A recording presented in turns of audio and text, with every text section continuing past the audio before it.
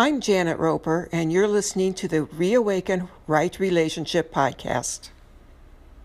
Welcome to this place where we have conversations about creating, nurturing, and sustaining right relationship with all sentient beings. Thank you for listening to this podcast and a hearty dose of gratitude to those who have supported this podcast by making a financial contribution. I delight in providing this on-the-house offering to you, and it is made possible for me to continue to do so thanks to the voluntary support from listeners such as yourself.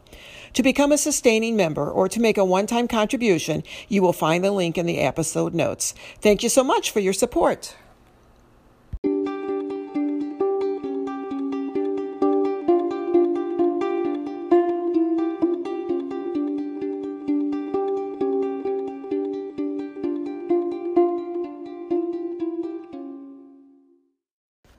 I want to give everyone a heads up about this episode.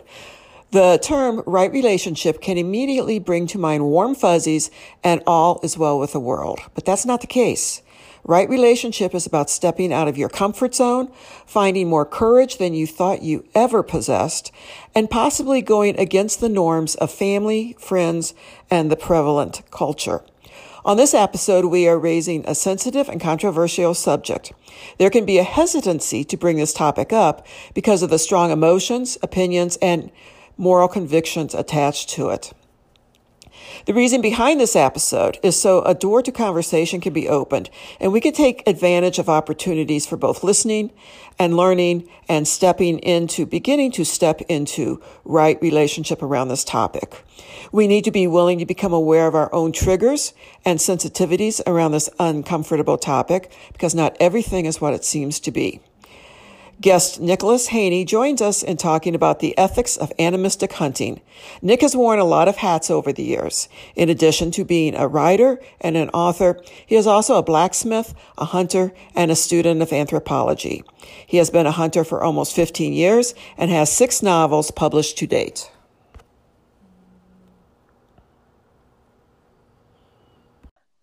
Well, are you good to go? I am ready when you are. I don't have any of my notes or anything with me, but you're leading this conversation anyway, so hope you have the notes. Oh, that's just scary. I have the notes, but all right. Nick, thanks so much for joining us today on today's podcast. We are going to be talking about a rather sensitive subject, which is hunting, the animistic ethics of hunting. And you are a hunter, and I'd like to share with the listening audience how we got around on this topic to begin with. You want to delve into that? I am happy to, absolutely. All right, so I think the idea for this started, you had shared an article on Facebook concerning trapping, and a hiker's pet had gotten caught in a trap, correct? Correct. Trying to remember this all at the top of my head. And I weighed in on that conversation on some of the regulations and that kind of thing. I disagree, wrong word, here we go. I think it's unfortunate that pet got trapped, and I definitely think that was an illegal trap in that case for context reasons, but I weighed in on a lot of the conservation aspect of that hunting and trapping is often pretty strictly regulated. So the fact that happened is actually really unfortunate. That's true. And that conversation just started us down the rabbit hole, because I will be honest and say that, particularly living here in Montana, there's a lot of trapping that goes on. And every time that there's a petition to, stop the trapping, I'm signing it. And if I could sign it 50 times, I would. But when you and I and others opened the door for conversation on that post, I learned a lot of things that I had not even thought about. And I think it's really important that we discuss what is going on and ways that we can talk about it and have open conversation about this so that everyone can learn from each other, so that we're not at the two ends of the spectrum, so to speak, but so we can meet in the middle. And one of the things that you said in that conversation, and Nick, I got to say this, every time I talk to you, you always say one thing that just it sticks with me, and it changes the way I think and the directions I go. And what you said that time was, well, let's not throw the baby out with the bathwater. And quite frankly, I was thinking, what the hell? What baby, what bathwater? We're talking about trapping. But when you brought in the aspects about conservation, that were aspects that I hadn't even thought about. So let's dive into that. How does a hunter help with conservation? Well, in a lot of ways. I mean, like we spoke about before, one of the big funding avenues for here in Michigan, where I am, is hunting and trapping licenses. Like a lot of the reason our state parks are maintained for hikers and, everybody for enjoy actually comes from hunting and trapping licenses. That's a big part of our conservation budget. And also for conservation, ecology, and animism in general, that's the big picture of hunting, because a lot of that money and a lot of my actual practice on the ground is maintaining those environments, not only for the animals and those that dwell there, but also for future generations. What's hunting got to do with the future generations? So can you go more into that, more into specifics? Because I think you've got a couple of stories to share about how you've talked to the DNR, brought things to their attention. Absolutely. And I can go more specific, but I'll start with the big picture, not only on the funding thing, but a lot of wetland restoration, a lot of maintenance, a lot of that is done by hunters or conservation groups or sportsmen's groups. For specific examples, I myself have reported everything from illegal trash dumping, which is very common in our state parks, as well as illegal camping, and that was a complicated situation, and illegal burials as well. So part of that upkeep and just keeping our rivers and our lakes clean, a lot of that comes down to conservation, and a lot of hunters and fishers are also very active in that realm of maintaining the land and our water. And Does I would think that cover your question? No. I think so. Brings up another question or another comment, is that in being so aware of the land, that you have to notice the differences that are going on. If there's something if you're hunting the same land, like family property or land that you've hunted on for years, and isn't that the most common thing that the hunters do? They have specific land that they hunt on? Or am I off ball on that? Yeah. You're not off the wall, but we can definitely be a mobile group. I mean, that's kind of part of the territory. But like me, myself, I have both 12 acres that I hunt that is private land, which is family land. And I've got a deep spiritual connection to that land as well. But also 5 minutes down the road is the largest state park in the Michigan Lower Peninsula, which is Waterloo State Park. And that is 20,000 acres, if I remember off the top of my head. So that's also part of, I guess, my quote unquote stomping grounds. And go ahead. No, you go ahead. I was just giggling. And the big picture of that is one of the most devastating things for wildlife species, for plant and animal species, is habitat loss. So every year, I mean, speaking to specifics, every year I put $70 in hunting and fishing tags and another $11 in my actual state park usage. They're called recreation passports here. So that's $80 every year that I'm putting towards state property conservation efforts. And that's regardless of, quote unquote, how successful I am as a hunter. Like, that money goes into our conservation budgets regardless of whether I'm bringing meat home or not. Got it. And I was giggling because you said, what was it? Stomping ground of 20,000 acres. I'm going, whoa, that's a big stomping ground. That's a lot of area to know. I like to hike as well. And I still haven't covered all that territory. I probably won't in my lifetime for scale. Yeah, exactly. That's quite a lot. So what I understand you saying, Nick, is that because you're familiar with that, you're familiar with the habits of the animals. And if something goes off, you can report that to the DNR. How about chronic waste disease? Chronic wasting disease is what popped up in my mind. All right, so this year, as opposed to any year previously I've hunted, the county I'm in, Jackson County, has now part of a chronic wasting management zone. And what chronic wasting is a disease that primarily affects members of the deer family.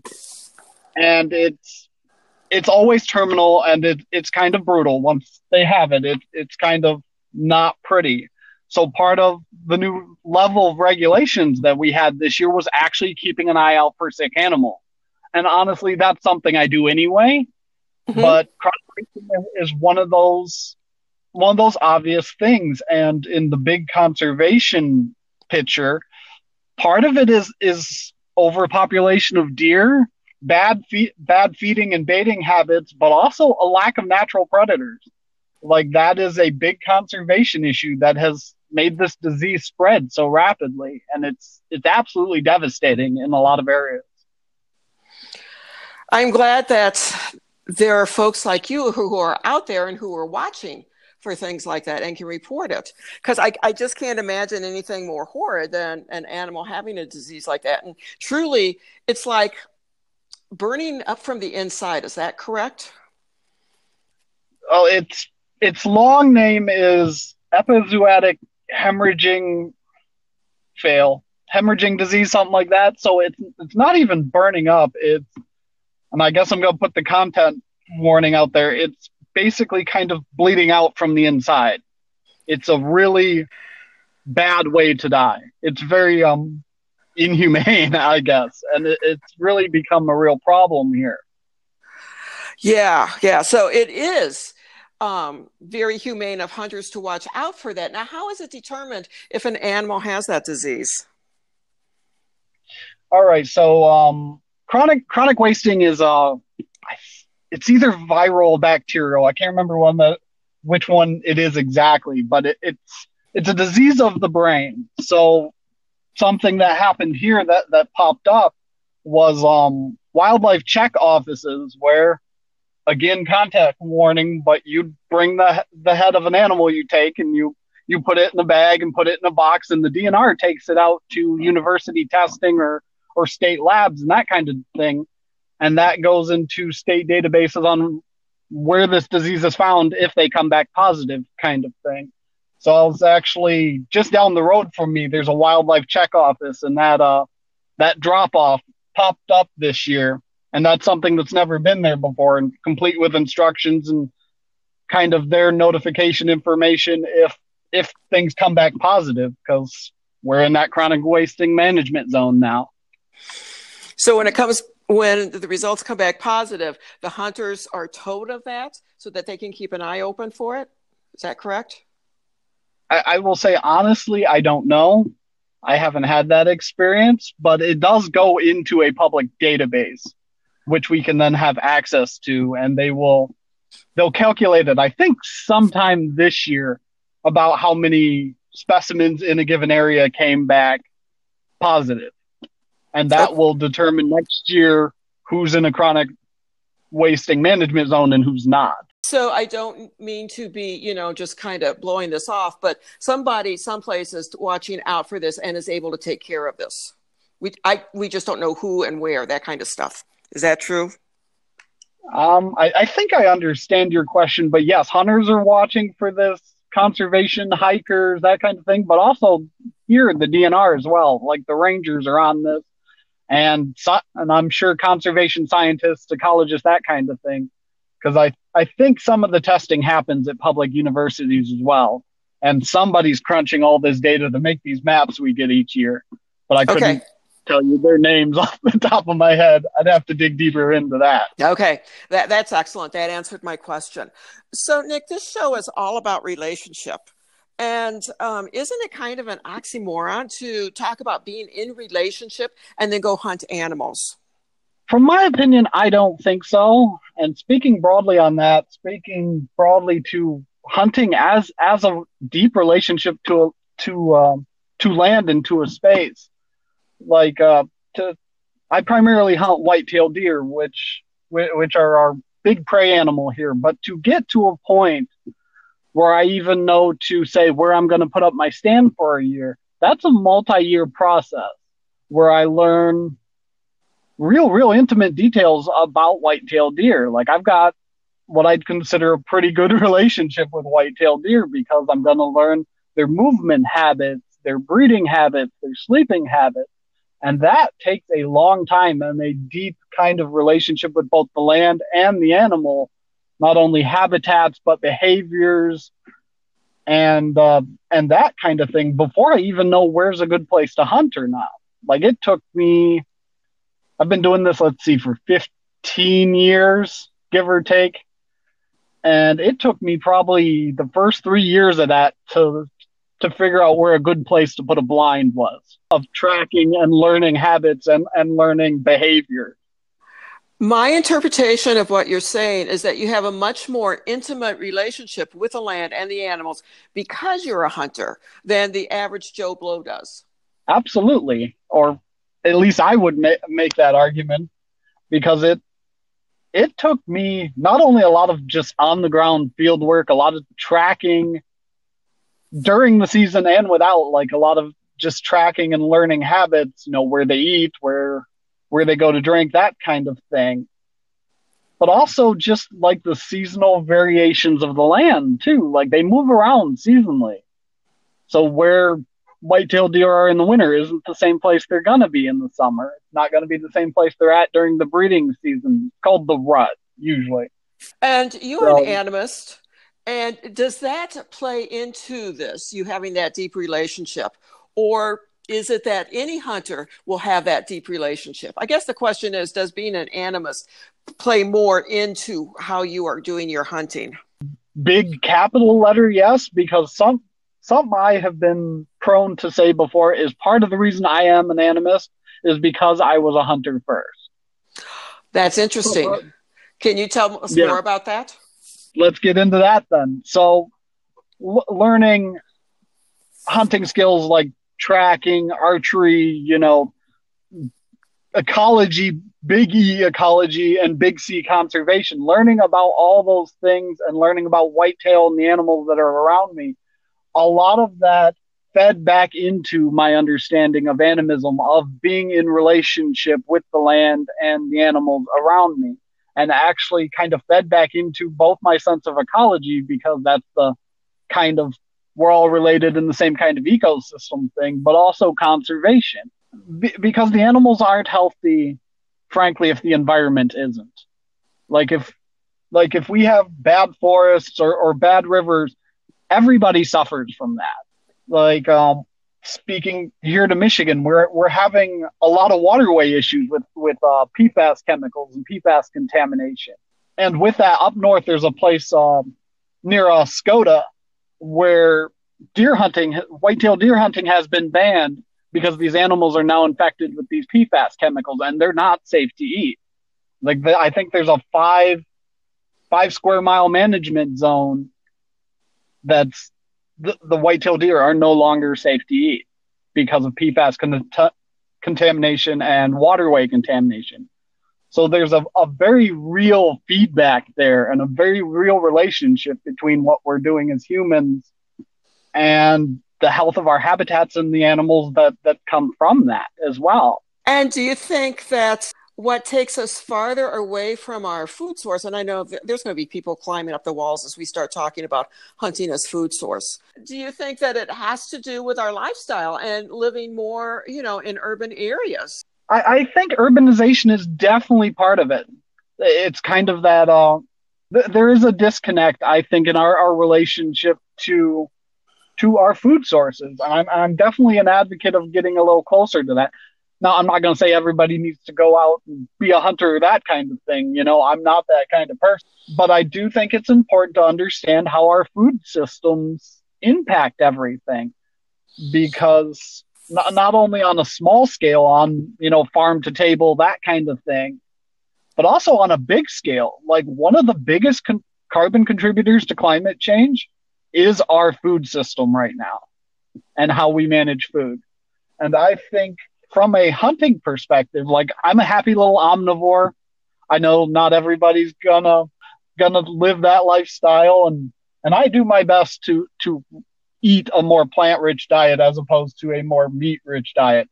And that's a whole nother can of worms we're not going to touch right now. But part of hunting is my relationship with my food system and with food, because it's very, very intimate and very primal. The fact that after getting to know, white-tailed deer in a way where I guess love is the best word, I'm really fond of white-tailed deer as a species. They're an amazing animal. They're beautiful and graceful and wonderful. But getting to the point where you're going to make that decision, and when you do, it's kind of imperative to me that when that kill happens, that I've done it cleanly, humanely, and painlessly as possible. And then the animism kicks in, and then the real work kind of begins. I hear what you're saying, and gosh, my mind is just going in so many directions. Okay, first direction. Opening that can of worms, I'd love to have you come back on the podcast if you're willing to do that, and let's open up that can of worms about eating meat and our food source. Absolutely. I'm a big advocate for beating climate change, and that's one of the big ones. All right, folks, so stay tuned for part 2 at some point in the future when Nick will be back on. The other way that my mind is going is that you're talking about this intimate relationship with the land, with the animals, and as an animist, how you're watching them and everything. And do you think that the animal, how can I word this? Do you think that the animal plays a part in saying, yes, it's okay to kill me? Yes, I'm okay in giving my life for your food? Or is that just too out on the Janet woo-woo branch? That is absolutely not out on the Janet woo-woo branch. Ooh, do I have stories here? Please, let's go for the stories. Where to begin? Where to begin? Animistically, and speaking from folklore, like, there is so much indigenous and pre-Christian European folklore on basically hunting success or loss, and so much of that is active in the spirit of the animals themselves, not necessarily the spirit of the hunter. So, speaking to that animistically, I consider myself intimately tied into the cycles of life and death, right? Like, that's the big way to put it. And there is, I'm trying to frame this for a general audience without going really down the rabbit hole, but there is a concept in Finnish folklore from Finland, which is generally a big hunting culture, or was a big hunting culture, and a big animistic culture as well, whereas your relationship with the spirit of the animal, even not only on the individual aspect, but on the big grand stage, like your relationship with this whole species, and your success or failure in the hunt was determined by your relationship with that species. The best way I can frame this for modern audiences is the Studio Ghibli film Princess Mononoke. Okay. Right? The spirit of the forest takes life and gives life away. Right? Right. Mm-hmm. And so animistically, and the word is shamanically, I don't like using that perfectly, but I do have a working relationship with not only the spirits of the forest, but also with the spirit of the whitetail, at least in my local region. And I know there's a whole lot of complexity I'm skipping over there, but basically I guess we'll go into the story part of it. I had an adversarial relationship with the spirit of the whitetail for years. Like, it was the pretty typical predator-prey thing, right? Like, I chase you, sometimes you win, sometimes I win. But this year and the year previous, I've really reframed that, and we've really kind of come into a different understanding. And it's curious. A little whitetail doe actually works as an animistic guide in this sense for me. And it's actually one I took. It kind of runs interference for me. Okay, wait. Let's clarify that for a moment. When you say that she acts as a guide for you, are you talking she's in the physical or she's in the non-physical? She was in the physical. Okay. I still have her hide in my garage. Okay. But she's passed on now, and that is my fault. Would you say it's your fault, or that this was an agreement that the two of you had? so that she could be your guide. It's definitely a rabbit hole to go down to. Yes, and kind of yes. Okay. I like that kind of yes. I get that. Yes, it's my fault, but yes, she wasn't going anywhere, and now kind of works with me in the post-hunt phase.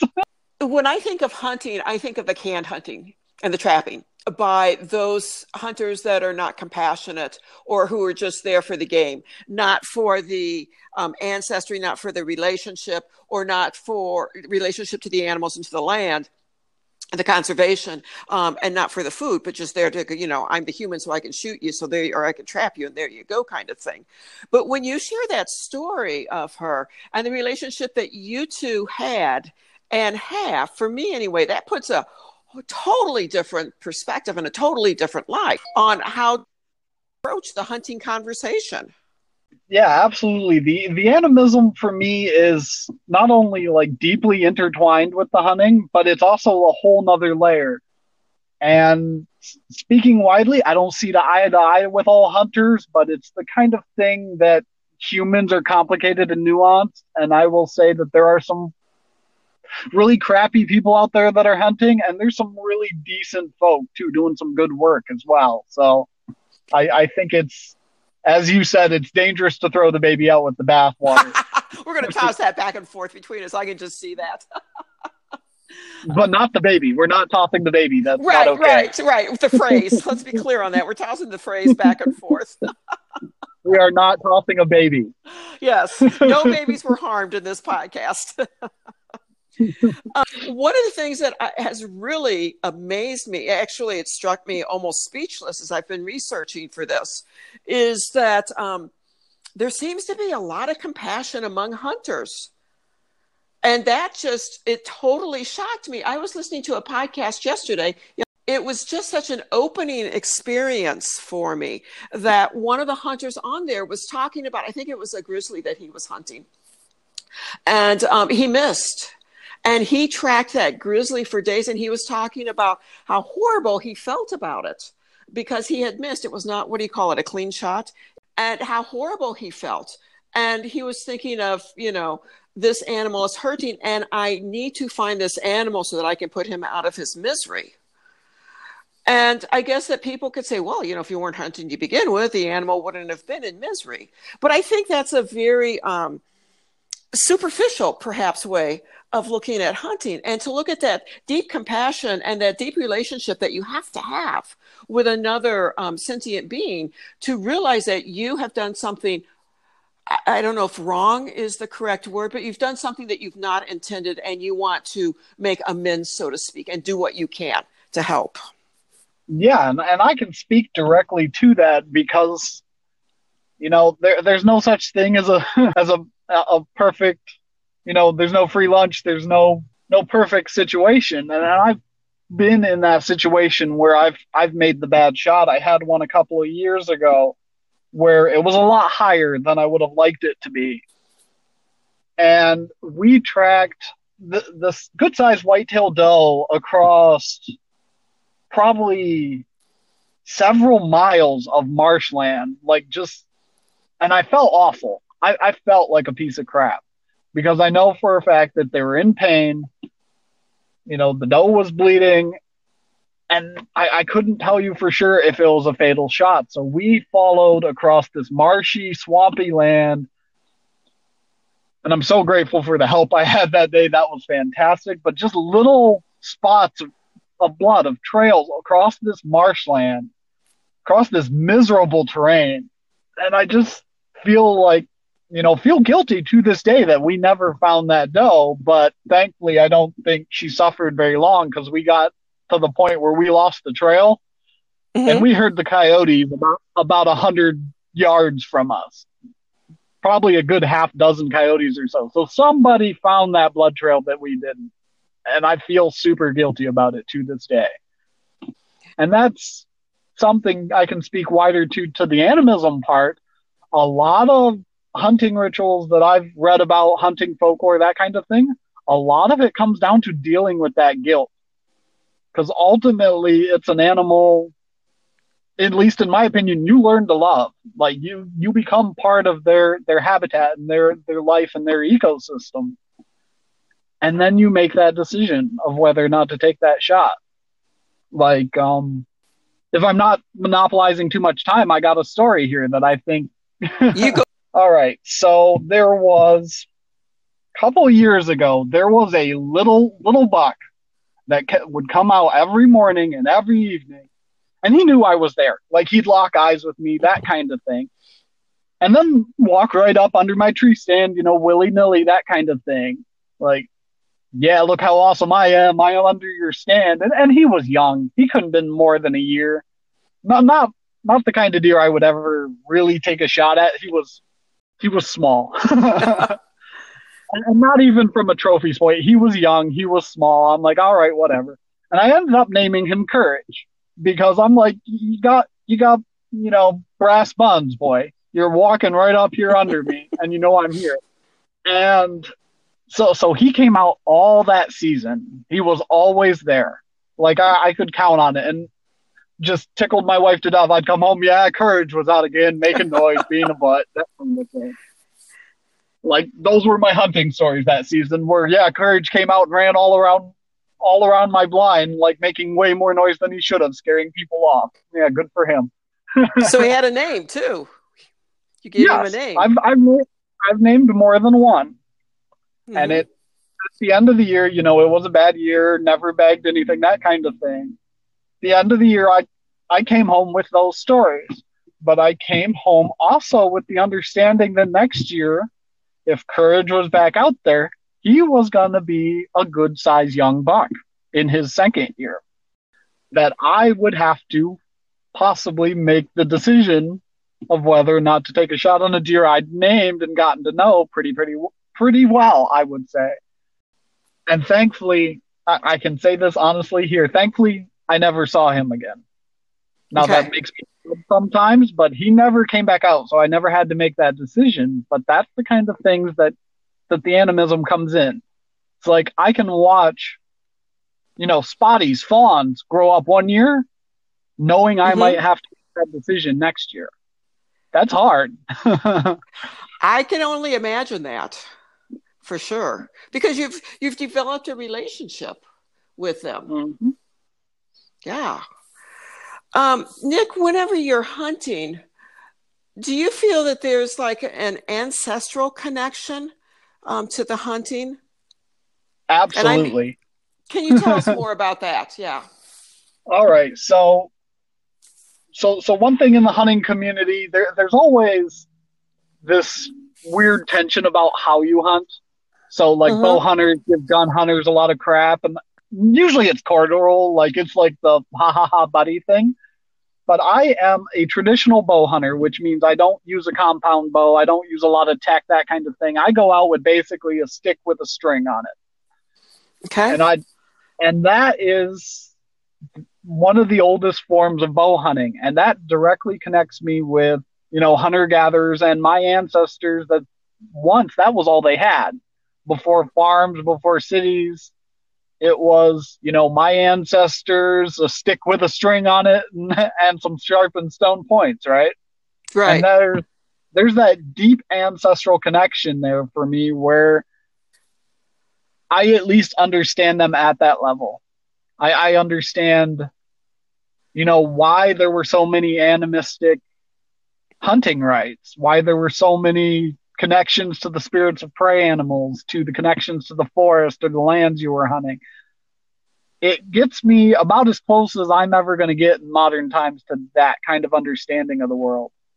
And it's really shaped that relationship with land, with ancestors, with the white-tailed deer. That's really kind of shaped a lot of my animism.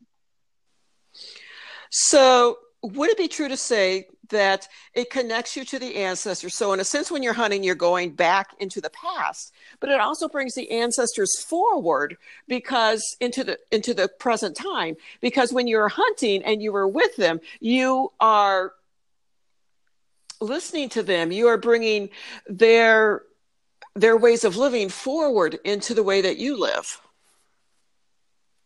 I think it's absolutely fair to say that, and it's not unusual for me to kind of invite my ancestors in before I go hunting, because speaking honestly, I'm sure many of them were better hunters than I am, and it's kind of calling that forward. Yeah, that's a great way to frame it. So do you ever get the sense that when you're in a stand and you've got, you know, that 1-year-old that's below you, that you've got an ancestor tapping on your shoulder saying, "No, Nick, no, not this year. Let's just wait on that." That is not an unusual experience whenever I'm in the woods going, hey, hey, hey, listen, tap, tap, tap, tap. I'm like, oh my God. And, And you know, go ahead. No, go for it.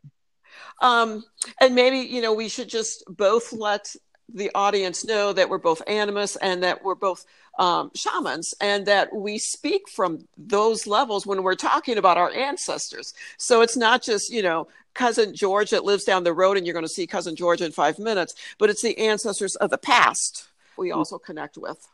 Yes, absolutely. And adding on to that, I come from a long line of hunters. Like that's kind of one of my few family traditions that passed forward to me. But on top of that is also the animism and the conservation. I'm not just dealing with my ancestors, but the ancestors of the forest and the white-tailed deer too. Like Yes. I've already mentioned on how the doe is one of my guides. Well, that spirit of the doe also kind of runs interference between me and the spirit of the forest. And that's what I was alluding to earlier. My current agreement with the spirit of the forest, of my family land anyway. Yeah, that's a rabbit hole. But the short version of that relationship is I help the spirit of the forest maintain the cycles of life and death. So often the animals that are sent my way are not what you would call trophy bucks. They're smaller, you know, they're underfed. I had one this year, actually, that I ended up calling Limpy, who kept circling my blind. He had me made, though. But he had a very noticeable limp on the front left. I don't know if he'd been hit by a car or shot previously, but he was not exactly what you'd call a prime specimen. So that's part of the agreement, and that's part of the ecology as well. What you're saying is making perfect sense to me. I mean, I still need to sort it out, kind of thing, because this conversation, quite frankly, is new to me. You are literally the first person I've had this kind of conversation with in my life. So I thank you for that, and for being willing to share your wisdom and your knowledge on this. Thank you very much. But it really has turned my thinking around. When I think of hunting, I immediately go to the canned hunting, to Cecil, you know, to where the animals are raised with the purpose of being hunted down, and they're in like an enclosed place. And I personally, and granted, I'm new at this, I don't look, from what I'm learning, I don't look at that as hunting. That is just killing. And there's a difference.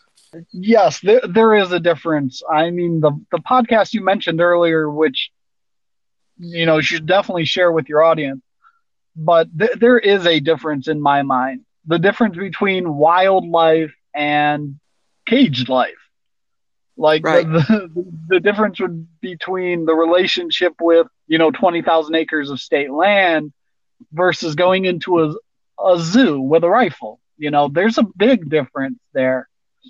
And like I said before, I don't see eye to eye with every hunter because to me at least, it is wrong to frame hunting as a game or a sport.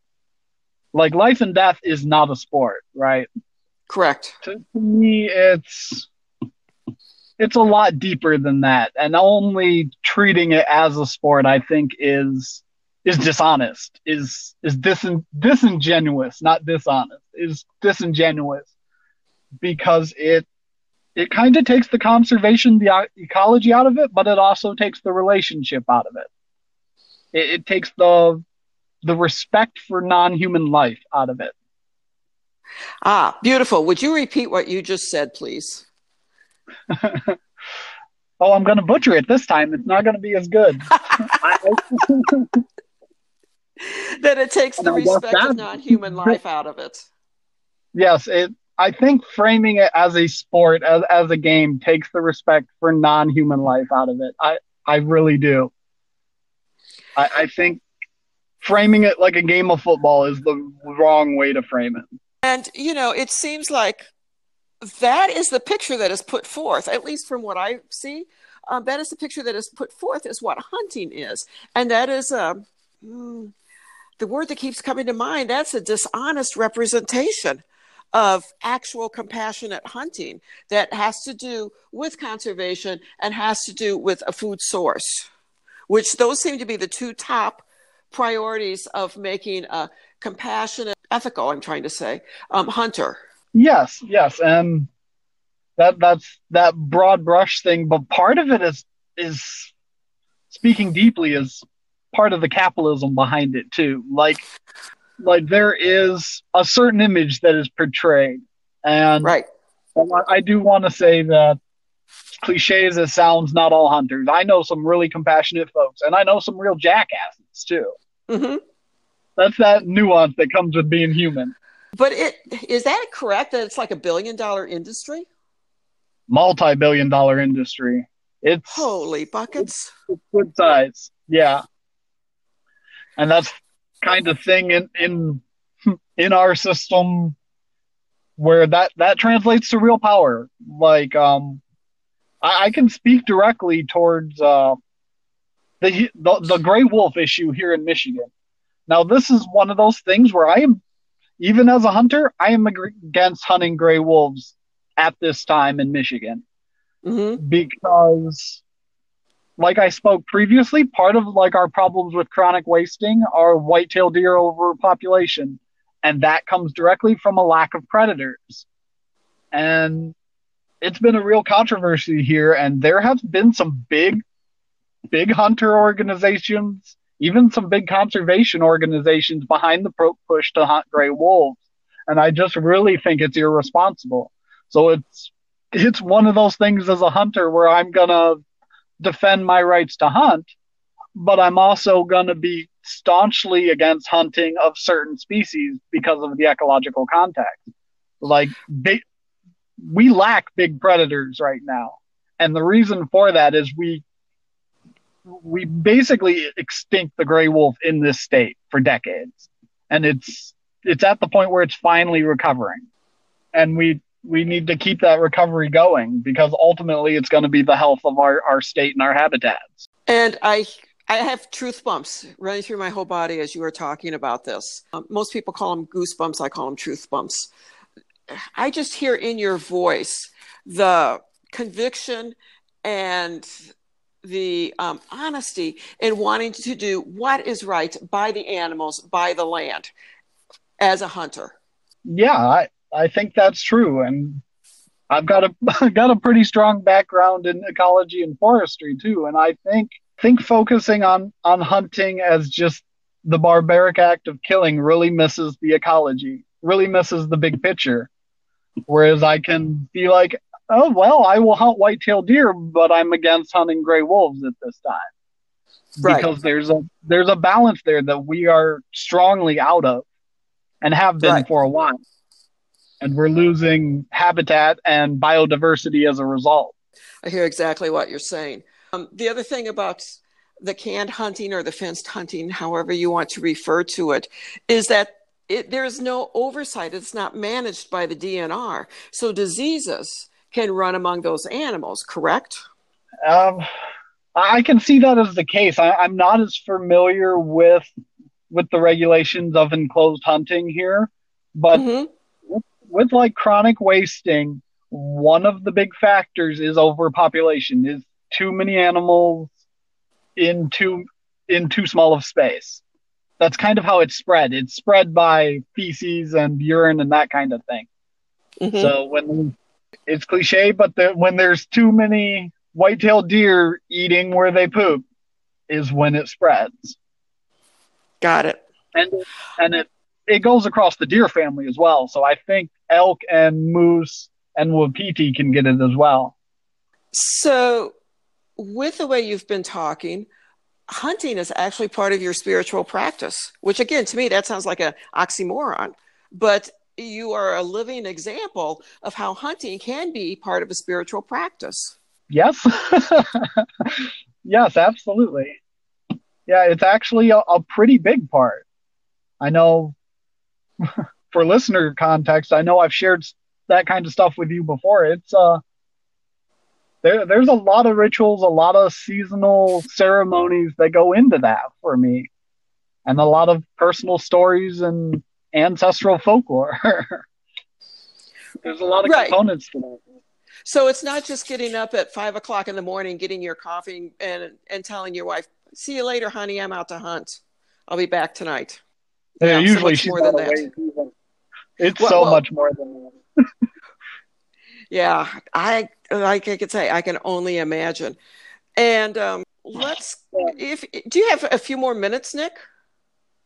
I do. I'm kind of watching batteries here, but I definitely have a few more right now. Because what I'd like to do is really go into the cycles of life and death and talk more about honoring the dead. I'd be absolutely happy to talk about that. I was kind of thinking about it anyway. Okay. But let's jump into that one about that, and there's something I want to go with that. All right. So like I've already mentioned, kind of the big picture is hunting is that the actual kill is a really small part of it. But animistically, once the animal is down, once the deed is done, if you want to frame it that way, for me, that's really when the real work begins. Because, like I've already said, one of my guides is an animal I've hunted. You know, I still have her skin, and my wife and we ate her. So she becomes the death that sustained us. But on that, no, once an animal is actually down, I have rituals and ceremonies I've built up with that are basically helping that animal pass on to its ancestors or the spirits of the forest, or, you know, whatever the keeper happens to be, the guardian of that animal happens to be, and ceremonies that help that move back into the cycle of life and death so that the ecology and the ecosystem stays healthy. And part of that is not only, which are basically funeral rites for the dead, you know, incense, that kind of thing, sometimes silent prayers, that kind of thing, but also disposing of the remains, disposing of the carcass, doing that in a way where it doesn't, you know, you don't dump the dead in a river because you're going to pollute the river, and burial practices and that kind of thing. And actually, you know, since we've talked about it, kind of the death walking thing, part of my responsibility as a hunter is making sure the hunted return to their ancestors, basically, or, you know, the ecology in general, if you want to frame it in a broad way, in a way that maintains that cycle. Nick, for the listening audience, for some context, can you tell them I can't talk. Can you tell them what you mean by death walking? In the shortest, broadest sense, it's me walking with the spirit of the dead animal and walking to them to quote unquote final destination. You know, usually for me, as an experience, usually that's a spirit of a forest or an ecology or their ancestors. And that's a big thing in Finnish folklore, is that the dead kind of guard the living. Yeah. I think that's a great way to put it. I like the way that you explained that. Living, kind of. Anything you would like to leave the listening audience, Nick? Oh, you're looking for the grand conclusion statement. Just for this time around. There might be others. I leave with the impression that hunters are a really nuanced group, and we're not all jackasses, and life and death is complicated. Yes.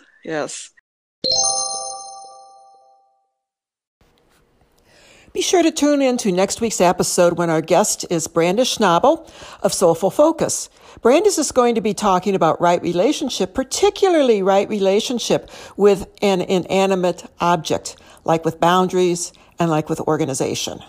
Brandis is also going to be talking about bullet journaling, because she is She loves to bullet journal. What can I say? And she's also going to be discussing the difference between productivity and busyness. So I hope you'll tune in and hear Branda Schnabel on next week's episode of Reawaken Right Relationship. Do you love what you're hearing on this podcast? I sure hope so. And if you are loving it, I ask that you show support by liking it and leaving a comment or review on whatever platform you are listening to this on. You can also show your support by sharing it with your friends and family. And I so appreciate your help. Thank you. I think you'll enjoy the podcast Everyday Animism that I co-host with two exceptional women, Kelly Harrow of SoulfulIntentArts.com and Branda Schnabel of SoulfulFocus.com. In this podcast, we explore all things animism, particularly how animism impacts everyday life. You can find it here at Anchor or on your favorite podcast platform. The 20 plus years that I have spent writing, speaking, podcasting, and sharing what I know with you have all been to support your life and relationship with the animals and the other nature beings you love so dearly. I share what I know and intuit freely. A gift from my heart and spirit to you and the sentient beings of the world. It's a body of work grounded in love and infinite respect for all life, because we all do better when all creatures do better. If you find my work helpful, if an article or a podcast has inspired or informed you or expanded possibilities in your world, a donation would be deeply appreciated as a way to show your support. You can make a payment of any amount at paypal.me/Janet Roper, or simply go to my website, www.janetroper.com, and at the top you will see a tab that says Make a Contribution, and you can make your contribution there. I thank you very much. Your contribution makes my work sustainable. Thank you for listening to this podcast. If you have enjoyed hearing this, remember to subscribe to the podcast on Anchor or iTunes. And if you would like to follow more of my work, please visit www.janetroper.com.